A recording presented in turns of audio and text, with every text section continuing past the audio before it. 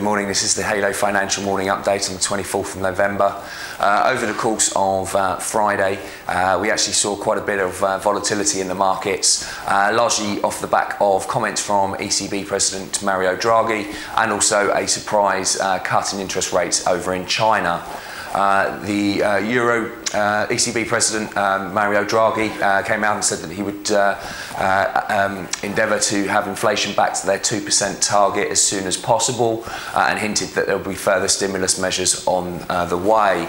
As such, the euro did weaken, but the real cat amongst the pigeons on Friday was the People's Bank of China decision to cut interest rates. This was done after the markets had closed in China and is seen as a preemptive measure, in terms of trying to lift their economy, which is predicted to grow at the slowest rate since 2000 over the course of this year. That sent the commodity currencies higher, and we did see quite a bit of volatility on the back of that. History suggests that this move is likely to be relatively short-lived, as out of 6 of the last 7 previous rate cuts from China, we've seen an immediate bounce and then a prolonged sell-off following that. So worth keeping an eye on things on that front. It looks like this is a bit of a knee-jerk reaction, but that's what triggered the volatility over the course of Friday.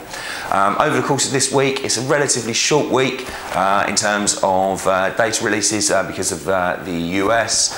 It's Thanksgiving in the States on Thursday, and Friday is Black Friday, so chances are we'll be relatively quiet back into the week. We may see a bit of volatility due to the thin market conditions, but the US will largely be out Thursday and Friday. In terms of data releases, it's really GDP revisions. Today we've got some German business confidence figures which will be closely monitored, but later this week it's US GDP and UK GDP revisions. If you do require any further information, please feel free to contact your Halo consultant or visit halofinancial.com.